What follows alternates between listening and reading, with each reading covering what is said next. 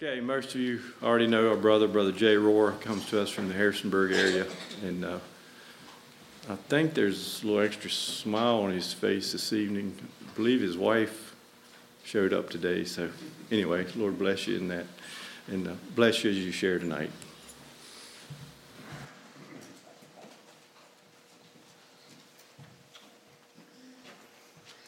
She was here and she already left. I guess she'll be going home, and tomorrow she has some time to spend with her mother, and then all night tomorrow night into Friday morning, and then she'll come back Friday. So I'm looking forward to getting her back. Today is Valentine's Day, and we think of love on Valentine's Day. How do we understand really what love is? We need to go back to the source. And as Moses lifted up the serpent in the wilderness, even so must the Son of Man be lifted up. It's my desire that once again tonight that we lift up Jesus. He's the source of love. And his Father, the Father, is the source of love. For God so loved the world, not so much the geography, but the lost inhabitants in the world. For God so loved the world, the lost inhabitants, that he gave his only begotten Son, that whosoever believeth in him should not perish, but have everlasting life. Brothers and sisters, I firmly believe that as we catch a glimpse and understand in a deeper way the tremendous love of the Father, the Son, the surrender of the Son, the indwelling of the Holy Spirit, then we can understand what love is. We must establish that love on a vertical plane, and then on a horizontal level we'll understand love in a better way. Okay, I'd like to, if we would, to turn to our verses this evening that we're learning together. 2 Corinthians chapter 3, verses 17 and 18. Let's stand and say those verses together. Now the Lord is that Spirit, and where the Spirit of the Lord is, there is liberty. But we all, with open face, beholding as in a glass the glory of the Lord, are changed into the same image from glory to glory, even as by the Spirit of the Lord. Thank you. You may be seated. I said earlier, what is God's desire for you in this life? I firmly believe he desires that you and I are changed into the image of the Son.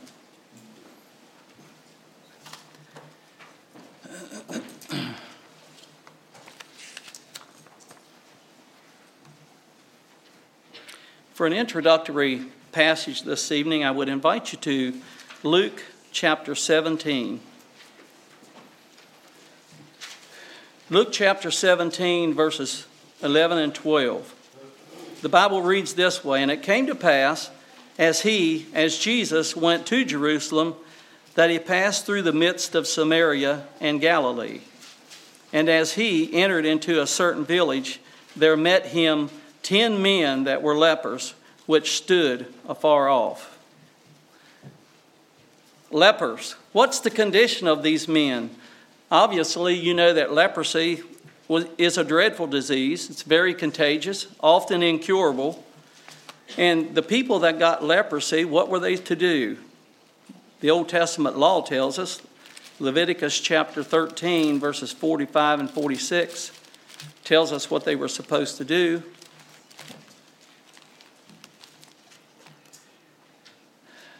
And the leper in whom the plague is, his clothes shall be rent, and his head bare, and he shall put a covering upon his upper lip, and shall cry, Unclean, unclean! All the days wherein the plague shall be in him, he shall be defiled, for he is unclean. He shall dwell alone. Without the camp, or outside the camp, shall his habitation be. These men who were lepers, they were banished outside the Jewish community. It affected every aspect of their life. Physically, they were separated from the security of their homes, the security of their families. They were banished outside the city. Economically, there were no employment opportunities, no way to support themselves. Socially, when they were approached by others, don't get too close, unclean, unclean.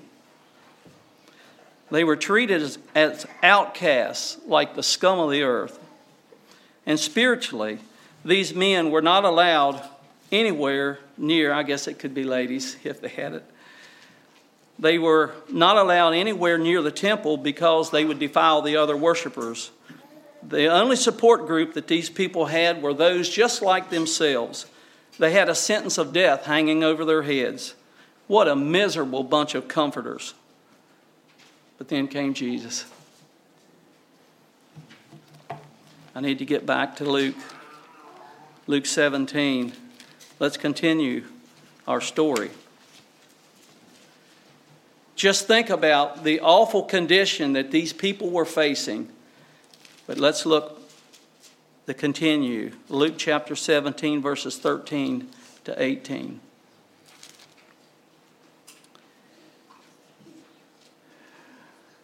I'm sorry, I'm in chapter 16.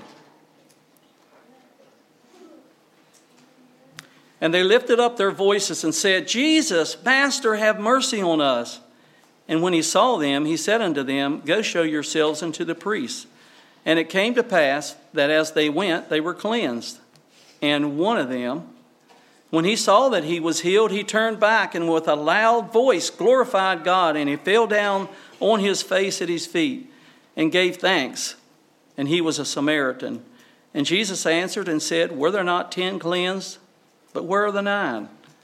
There are not found that return to give glory to God, save this stranger. Just remember, these men were still lepers even after Jesus came. But it was only after a cry for mercy and an act of faith that these men were healed. Just imagine the tremendous change in these men. What a hope. What a future for them. But you know what? There was only one that returned and gave thanks to the great physician for the miracle that they received. And I'm asking, have we returned? As you think of the scourge of sin, is not your life even worse than the men who were facing leprosy? Have we returned back in thanks and gave thanks for the miracle that we have received? This evening, I've told you already that we'd like to take a trip to Golgotha. And we want to take a close look this evening at the 3 crosses. We want to take a close look at the 3 men dying on those 3 crosses. The cross in the middle is the one man dying for sin. The cross on the left and the one man dying in sin. And the cross on the right and the one man dying to sin. And I submit to you, brothers and sisters, that all of mankind, past, present, and future, will find that he identifies with either of the 2 men dying on the outside crosses. Either we are dying in sin or we're dying to sin. Which is it? How is it with you tonight? The title of the message this evening is 3 Men Dying.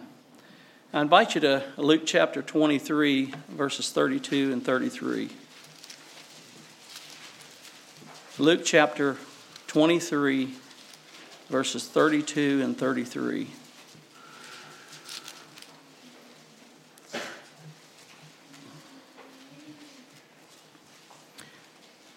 And there were also 2 other malefactors led with him to be put to death.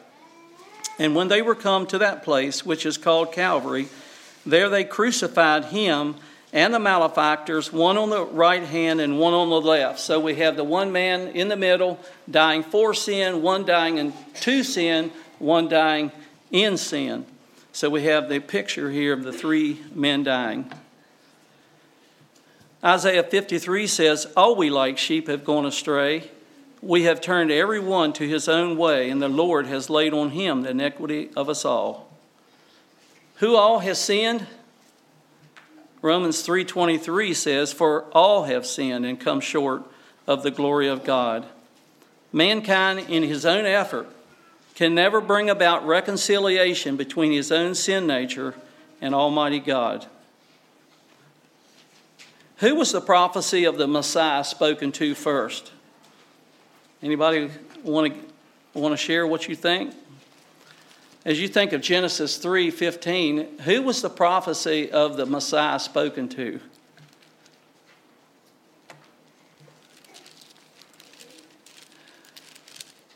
I think we'll find that the prophecy was, let me get Genesis 3:14 and 15. The prophecy was spoken to Satan. And the Lord God said unto the serpent, because thou hast done this, thou art cursed above all cattle and above every beast of the field. Upon thy belly shalt thou go, and dust shalt thou eat all the days of thy life. And I will put enmity between thee and the woman, between thy seed and her seed. It shall bruise thy head, and thou shalt bruise his heel. So the prophecy was first spoken to Satan about the coming Redeemer. And when did the great plan of salvation take place? Was it just prior to the need, or was it much longer than that? We looked at a verse, I think it was last evening. I'd like to look at another verse from 1 Peter 1:18 to 20. How long before was this prophecy or the great plan of salvation spoken? 1 Peter chapter 1, verses 18 to 20.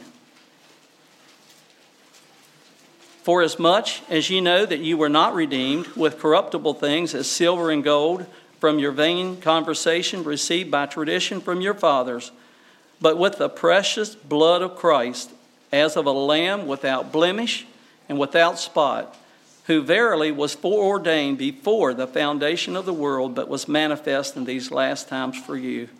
I marvel at the sovereignty and the omniscience of God, and how he knew long before, even before the creation, that we were in need of a Savior, and Jesus committed to come even before the creation. Isn't that wonderful? I hope that blesses your heart. I cannot fathom the love, the sovereignty, the omniscience of our God, but I accept it by faith because of what we read here. I'd like us to briefly consider Jesus, the one in the middle cross dying for sin, to think about what were some of the things that he suffered for you and for me. Let's turn to Matthew chapter 26. What did Jesus suffer for you? What did he suffer for me? Matthew 26, verse 49. Jesus suffered, number one, he suffered a kiss of betrayal. And forthwith, he came to Jesus and said, Hail, Master, and kissed him. Can you imagine a really, really close friend coming in like Judas did and betraying Jesus with a kiss? Secondly, Jesus experienced abandonment from all the disciples. Look at verse 56, 55 and 56. In that same hour said Jesus to the multitudes, Are ye come out as against a thief with swords and staves for to take me? I sat daily with you, teaching in the temple, and ye laid no hand on me. But all this was done that the scriptures of the prophets might be fulfilled. Then all the disciples forsook him and fled. Jesus, in his great hour of need, the disciples abandoned him and left. When you and I go through a trial, it's nice to have somebody that is going through that struggle with us. But Jesus' friends, close friends, abandoned him. Number 3, false witness. Verse 60. But found none, yea, though many false witnesses came, yet found they none. At the last came 2 false witnesses. Jesus also experienced vile treatment. Verse 67. We'll move through these fairly quickly, but let's not forget what Jesus suffered for you and me. Verse 67, Then did they spit in his face and buffeted him, and others smote him with the palms of their hands. Fifthly, Jesus experienced Peter's denial. Verse 73.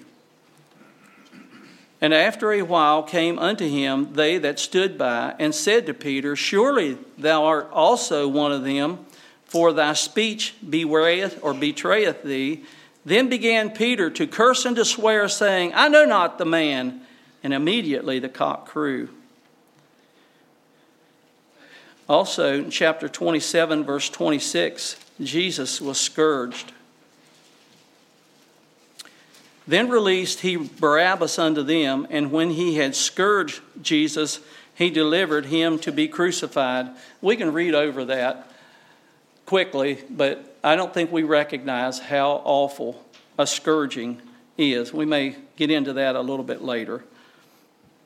Jesus was also, he suffered humiliation. Chapter 27, verse 28. Then they stripped him and put on him a scarlet robe. And when they had platted a crown of thorns, they put it upon his head, and a reed in his right hand, and they bowed the knee before him, and mocked him, saying, Hail, King of the Jews!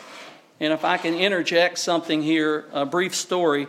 Sally and I, when we were privileged 4 years ago to go to Israel, we went down into the Antonia's fortress, and down in there is kind of a cave-like area where they thought maybe Jesus was scourged. Also, there was a table, not quite as tall as this one, maybe not quite as long, but there was a rock table, and it's thought that the Roman soldiers played a game on that rock face there called the Game of the Kings. And they would roll these dice. They weren't dice, but they were bones from a goat or something. But they would roll these dice, and it would depend on how they would land. And then they would choose a man in the prison to be a king for a day. And then after that day, they would crucify him. And I don't know if that's true, but it seems like it probably was, that these soldiers would play this game. And you read in here, they stripped him, put on a scarlet robe, they platted a crown of thorns and put it on his head and a reed in his right hand, and they mocked him and say, Hail, King of the Jews, making fun and ridiculing, mocking him, maybe because they had played this game of the kings. And then when the day was over, then he was crucified. I just threw that in. That won't cost you anything extra. Jesus also experienced thirst, verse 48. And straightway one of them ran and took a sponge and filled it with vinegar and put it on a reed and gave him to drink. And then ultimately, Jesus experienced death. Verse 50, Jesus, when he had cried again with a loud voice, yielded up the ghost. Isaiah 53 from the NIV says this, His appearance was so disfigured beyond that of any man, and his form marred beyond human likeness. Some time ago, I found a book titled The Case for Easter, written by Lee Strobel. And he did some interviewing some doctors to try to better understand really what Jesus experienced in a medical explanation, what he experienced. And I'd like to share a little bit from that book. In the garden, when Jesus was sweating the drops of blood, what happens is that severe anxiety causes the release of chemicals that break down the capillaries in the sweat glands. As a result, there's a small amount of bleeding in those glands, and the sweat comes out tinged with blood. What this did was set up the skin to be extremely fragile, so that when Jesus was flogged by the Roman soldier the next day, his skin would be very, very sensitive. What was a flogging like? The Roman floggings were known to be terribly brutal. The soldier would use a whip of braided leather thongs with metal balls woven into them. When the whip would strike the flesh, these balls would cause deep bruises or contusions which would break open with further blows. And the whip had pieces of sharp bone as well, which would cut the flesh severely. And I just might interject here, brothers and sisters, I'm not here to dramatize the death and suffering of our Lord. But I think sometimes we read in the Bible and we find, yeah, Jesus died for me. That's nice. Oh, yeah? What did Jesus suffer for you and me? Because he loved us. The back would be so shredded that part of the spine was sometime exposed to the deep, deep cuts. The whipping would have gone all the way from the shoulders down to the back of the legs. It was terrible. The sufferer's veins were laid bare, and the very muscles and sinews of the victim were often open to exposure. As the flogging continued, the lacerations would tear into the underlying skeletal muscles and produce quivering ribbons of bleeding flesh. Many people would die from this kind of beating even before they could be crucified. Because of the effects of the beating, there was no question that Jesus was already in serious to critical condition before the nails were driven into his hands and feet. The results of the flogging, what were the results? A scourging equals blood loss. And medically, the word, it's hypovolemic shock. Hypo means low. Vol refers to volume. And emic means blood. So hypovolemic shock means that the person is suffering the effect of losing a large amount of blood. This does four things. First, the heart races to try to pump blood that isn't there. Second, the blood pressure drops, causing fainting or collapse. Third, the kidneys stop producing urine to maintain what volume is left. And fourth, the person becomes very thirsty as the body craves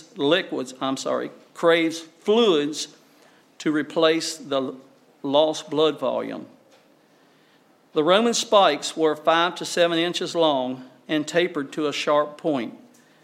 It's important to understand that the nail would go through the place where the median nerve runs. Do you know the kind of pain you feel when you bang your elbow or hit your funny bone? Well, picture taking a pair of pliers and squeezing and crushing that nerve. The nerves in the feet would have also been crushed in the same way as those in the hand. So what did Jesus? He experienced a horrible flogging we can hardly recognize. And what else? He experienced the spikes, the nails being driven into his hands and his feet.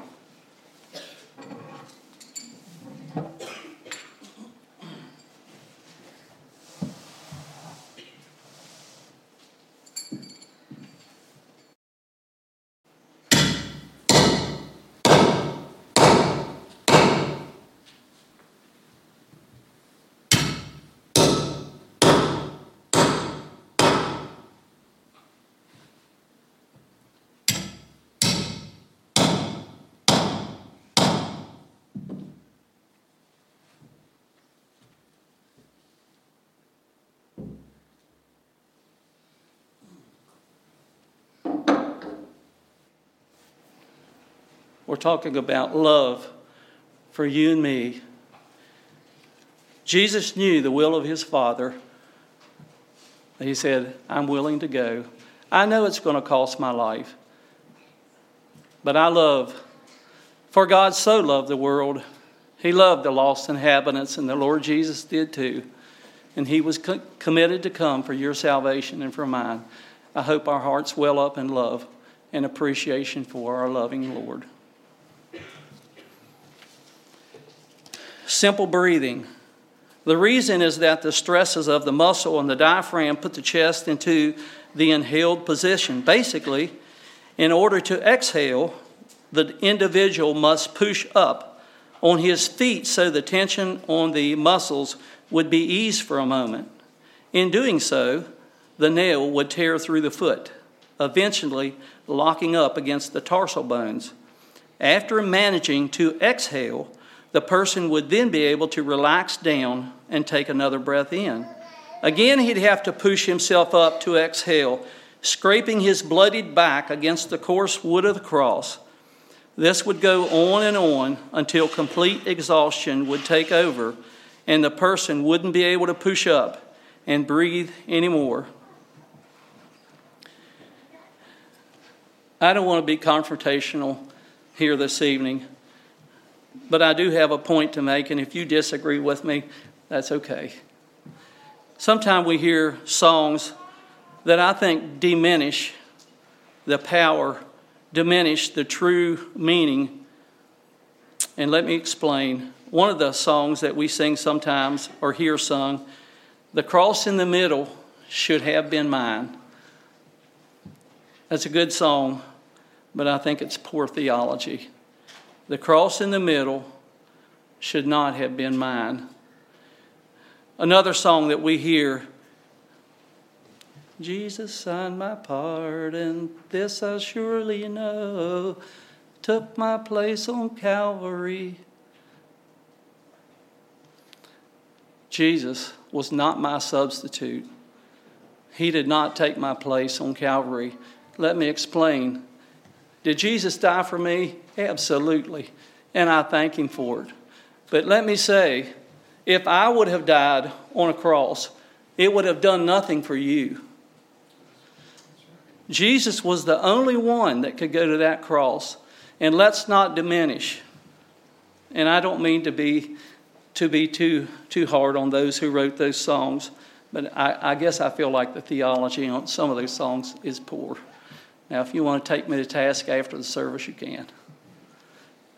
I just want to say Jesus was the only one that could go. He was the only one that was sinless. My blood would have done nothing for you or anybody else, but Jesus can. His blood can cleanse every one of us in the whole world, can give us salvation. His blood is effective. Mine isn't. Let's praise him. He was the only one that could go to that cross, and let's not forget it. We must separate one cross in the middle. Jesus did not take our place on Calvary. Jesus, the sinless sacrifice, he satisfied the requirements of the Father to redeem sinful mankind. And I say, praise his holy name.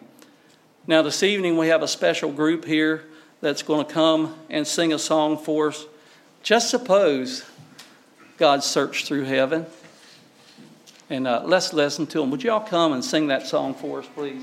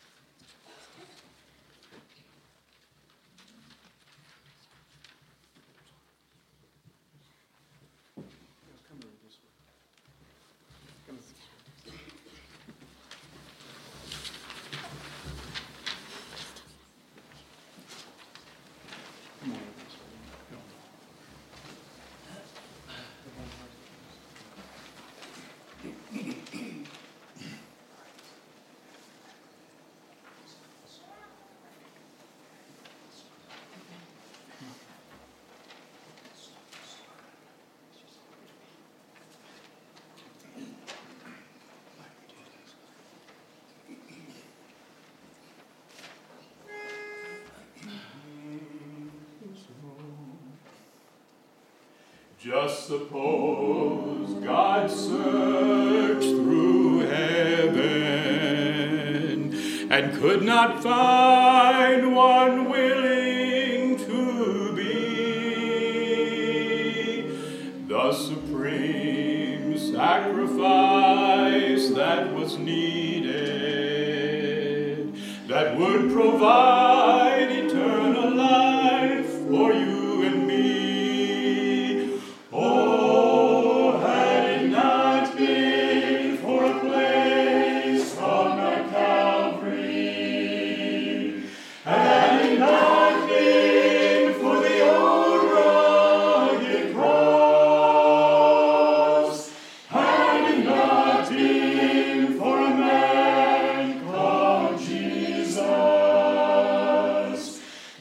Forever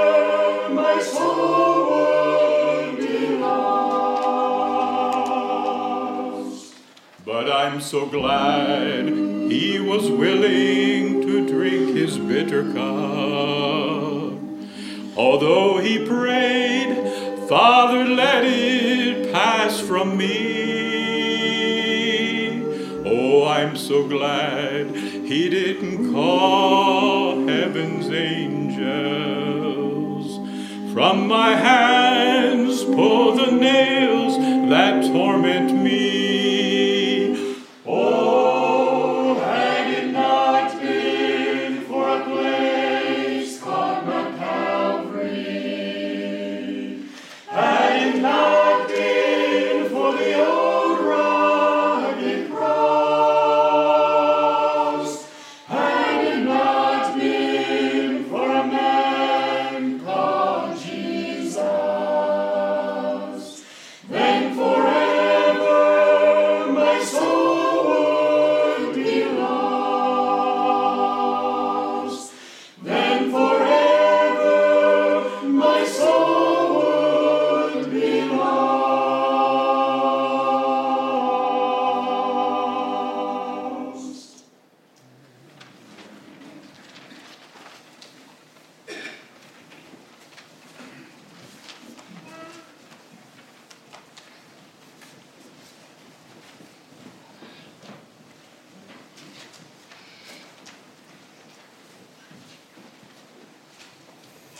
Thank you all.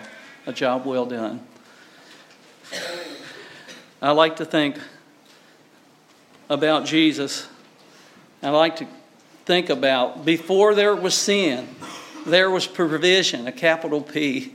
Before the sin, before the creation, there was provision in Jesus Christ, capital P. Praise God for that provision, for you and for me. May your heart well up in love tonight for that great salvation, the submission of our Lord Jesus, wanting to bring salvation to you and me. I go to prepare a place for you. And if I go to prepare a place for you, I'll come again and receive you unto myself, that where I am, there you may be also. Okay, we've looked at the one man in the middle dying for sin. I'd like to consider one man dying in sin. There were many people on the day of the crucifixion that ridiculed Jesus, including both of the thieves. Let's look at Matthew 27:38-44. Then there were two thieves crucified with him, one on the right and another on the left. And they that passed by reviled him, wagging their heads and saying, Thou that destroyest the temple and buildest it in 3 days, save thyself. If thou be the Son of God, come down from the cross. Likewise also the chief priests, mocking him, and with the scribes and elders said, He saved others, himself he cannot save.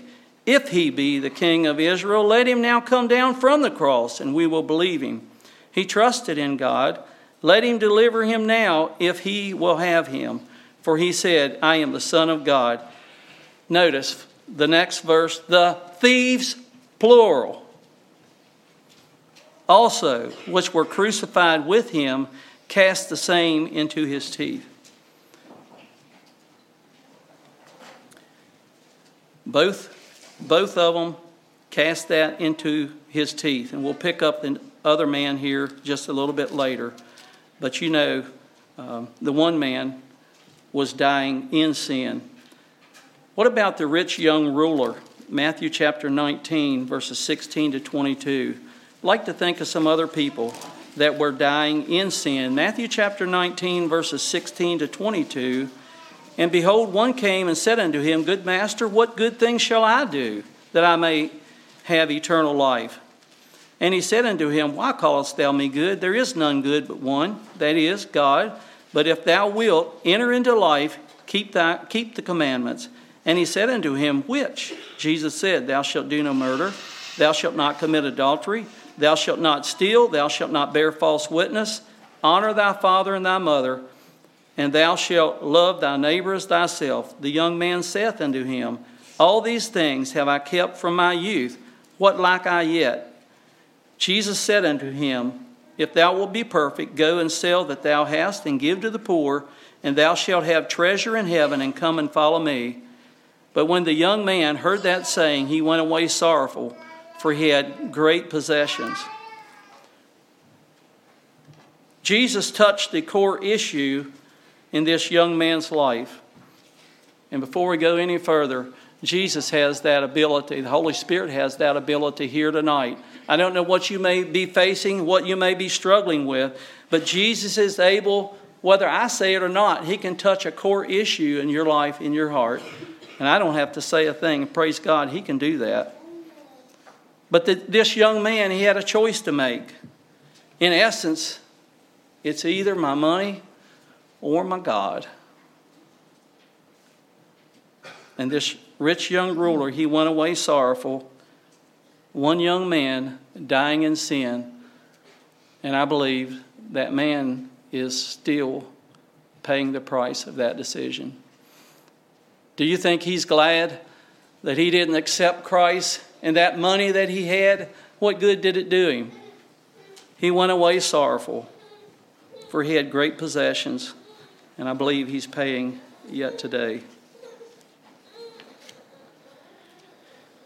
I'd like to share an experience that happened to me about 23 or 4 years ago. Several of us were on the streets of Philadelphia doing some street evangelism work. And I was on this street, and there was a woman coming down the street, approximately 22 years old. She was a black lady, and I'm not prejudiced. She was a black lady. She had on a pair of jeans and a yellow t-shirt, if I remember. And she was pushing a little girl in a stroller. This little girl probably was about 18 months old. And I said to her something like this, "Ma'am, would you care for a gospel tract about God's love for man?" She responded, "I don't believe in God." I said, "You don't? That's too bad." She countered, "I believe in Satan." I said, "I do too." I agreed with her. And she continued, "I'm not dressed in black today, and my Bible is at home." It's different than your Bible from what I was gathering. I believe she was referring to her satanic Bible. She went on to say, "We believe in living for the present, to get all you can out of life. And if somebody gets in your way, you move them out of the way." And she said something that brings chills to my heart and mind yet today. She said, "You see this little girl here? We baptized her into Satanism too."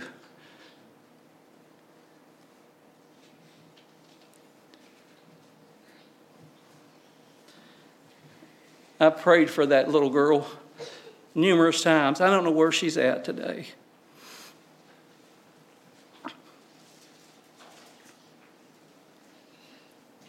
I know God's faithful. He gives people chances.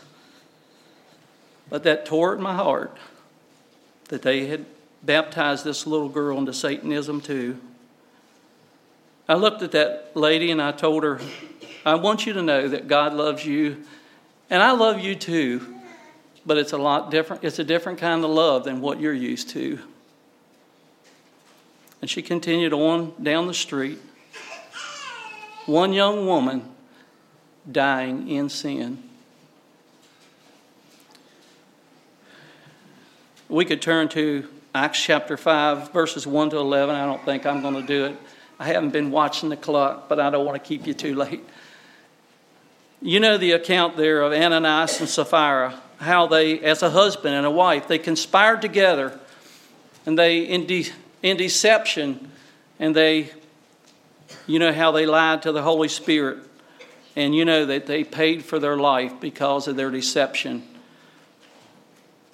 And I submit to you that was one married couple dying in sin.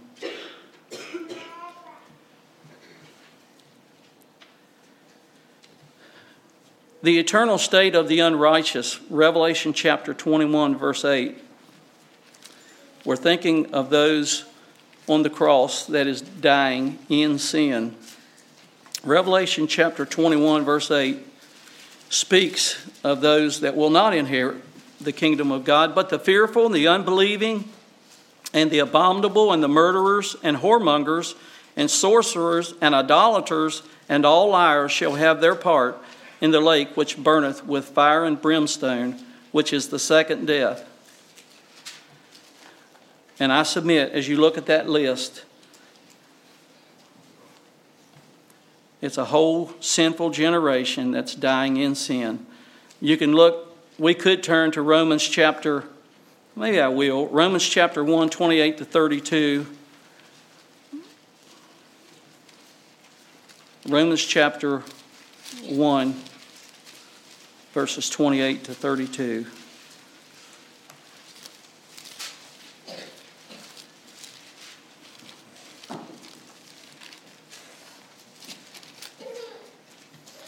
And even as they did not like to retain God in their knowledge, God gave them over to a reprobate mind to do those things which are not convenient, being filled with all unrighteousness, fornication, wickedness, covetousness, maliciousness, full of envy, murder, debate, deceit, malignity, whisperers, backbiters, haters of God, despiteful, proud, boasters, inventors of evil things, disobedient to parents, without understanding, covenant breakers, without natural affection, implacable, unmerciful, who knowing the judgment of God, that they which commit such things are worthy of death, not only do the same, but have pleasure in them that do them. And I submit to you, once again, that's a whole generation of people dying in sin. Now that's kind of the negative side. Let's finish with the positive side. Let's think of that man, the one thief who then was dying to sin. Let's look at Luke 23. Go back to Luke 23, verses 39 to 43. And one of the malefactors which were hanged railed on him, saying, If thou be the Christ, save thyself and us. But the other answering rebuked him, saying, Dost not thou fear God, seeing that thou art in the same condemnation? And we indeed justly, for we receive the due reward of our deeds. But this man, on the middle cross, he has done nothing amiss. And he said unto Jesus, Lord, remember me when thou comest into thy kingdom. And Jesus said unto him, Verily I say unto thee, today shalt thou be with me in paradise. The thief on Jesus, I like to think on the right hand of Jesus, thinking about the separation at the end times. I like to think of those on the right hand Jesus will call to himself. But this thief had a change of heart.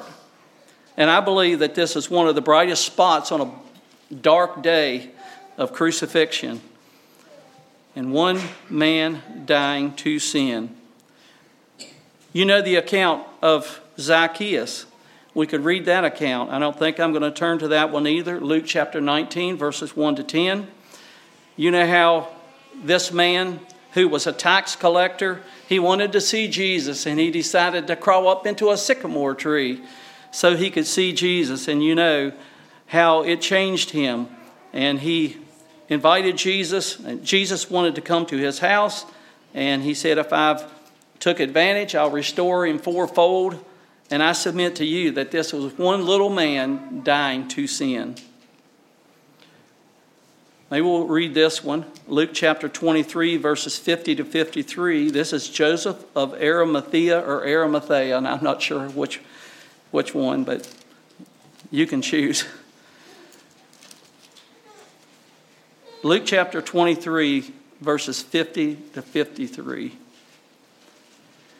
And behold, there was a man named Joseph, a counselor, and he was a good man and a just. The same had not consented to the counsel. Indeed, of them he was of Arimathea, a city of the Jews, who also himself waited for the kingdom of God. This man went unto Pilate, and he begged the body of Jesus, and he took it down and wrapped it in linen and laid it in a sepulchre that was hewn in stone, wherein never man before was laid.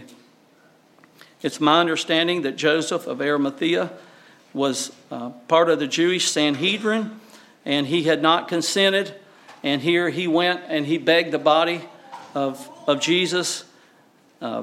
He probably put a bunch of things. He probably put his reputation, there's a lot of things that he laid on the line there. And I'm not sure what happened to him as he was on the Sanhedrin, but he took a different course. And I submit to you that he was a religious leader, unswayed by public opinion, and he was dying to sin.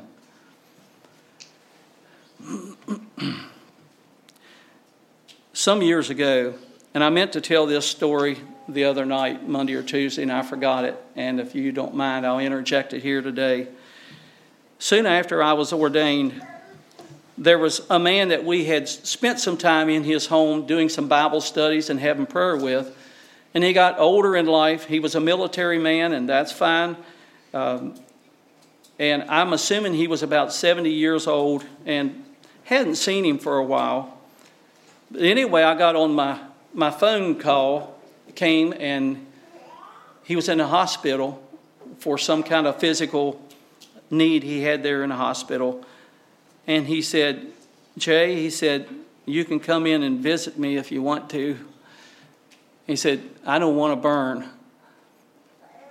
And I'm not sure if he had told me that initially, but he said something about us coming in and visiting. And so I got my wife and several children, and we went in to see this man at the hospital. And he said, I want you to know that I've committed every sin in the book. And he said, I don't care who knows it. He wanted to find his peace with God. And that was such a blessing. And I believe that man, I think it was about 2 or 2.5 weeks later, he had a stomach aneurysm or something, and he passed away. But I believe that man is in heaven. He didn't care who people knew. He didn't care what they knew. He wanted to find his peace with God. So tonight we've looked at the one man on the middle cross dying for sin. We've looked at the one man dying on the left side who was dying in sin, and we've looked at the man on the right side who was dying to sin. And brothers and sisters, in this congregation tonight and everywhere in the world, all of us will recognize that we will identify with the two men that are dying on those outside crosses. Either we are dying in sin or we're dying to sin. Which is it? Jesus said in John 14:6, I am the way, the truth, and the life. No man cometh to the Father but by me.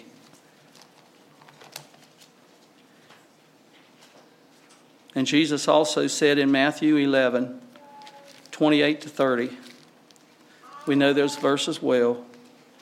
Again, Jesus spreads out his arms and invites you and me to come, where he says, come unto me, all ye that labor and are heavy laden, and I will give you rest. Take my yoke upon you and learn of me, for I am meek and lowly in heart, and ye shall find rest unto your souls, for my yoke is easy and my burden is light. Once again, we have taken a trip. I understand some of the little ones, maybe they thought they was going to get a trip out of this. I don't know. I'm sorry if I disappointed some of the young ones. But we have taken a trip tonight to Golgotha and looked at the three men dying on those three crosses. How is it with you tonight? Are you dying in sin? Or are you dying to sin? It's one or the other.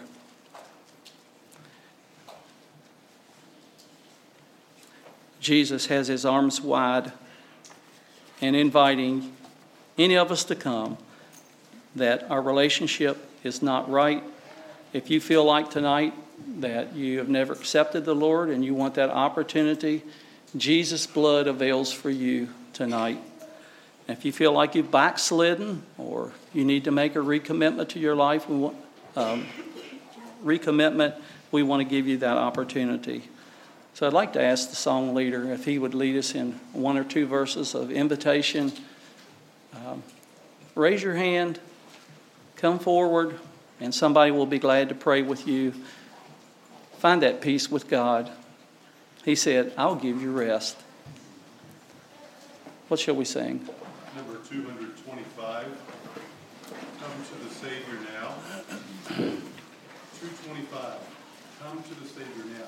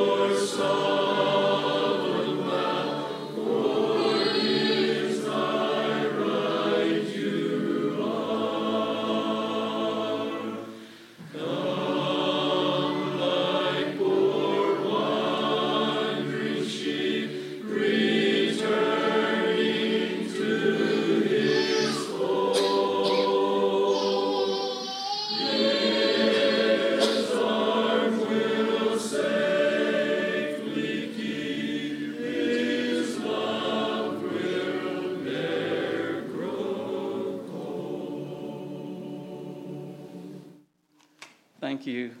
I'm so glad that His love will never grow cold. Just like to remind the children that we're planning for a children's meeting again tomorrow evening, and is still one for the youth on Saturday night. I'd like to invite the youth to come out and have a special message for you. And parents, please come. You're welcome to come. We'd be glad to have you. Hopefully we all can learn something together, not only for youth, but like to invite you back tomorrow evening and evenings that you can come. Once again, you've been a good audience this evening, and God's blessings, may they rest on each one of you. Shall we stand for prayer?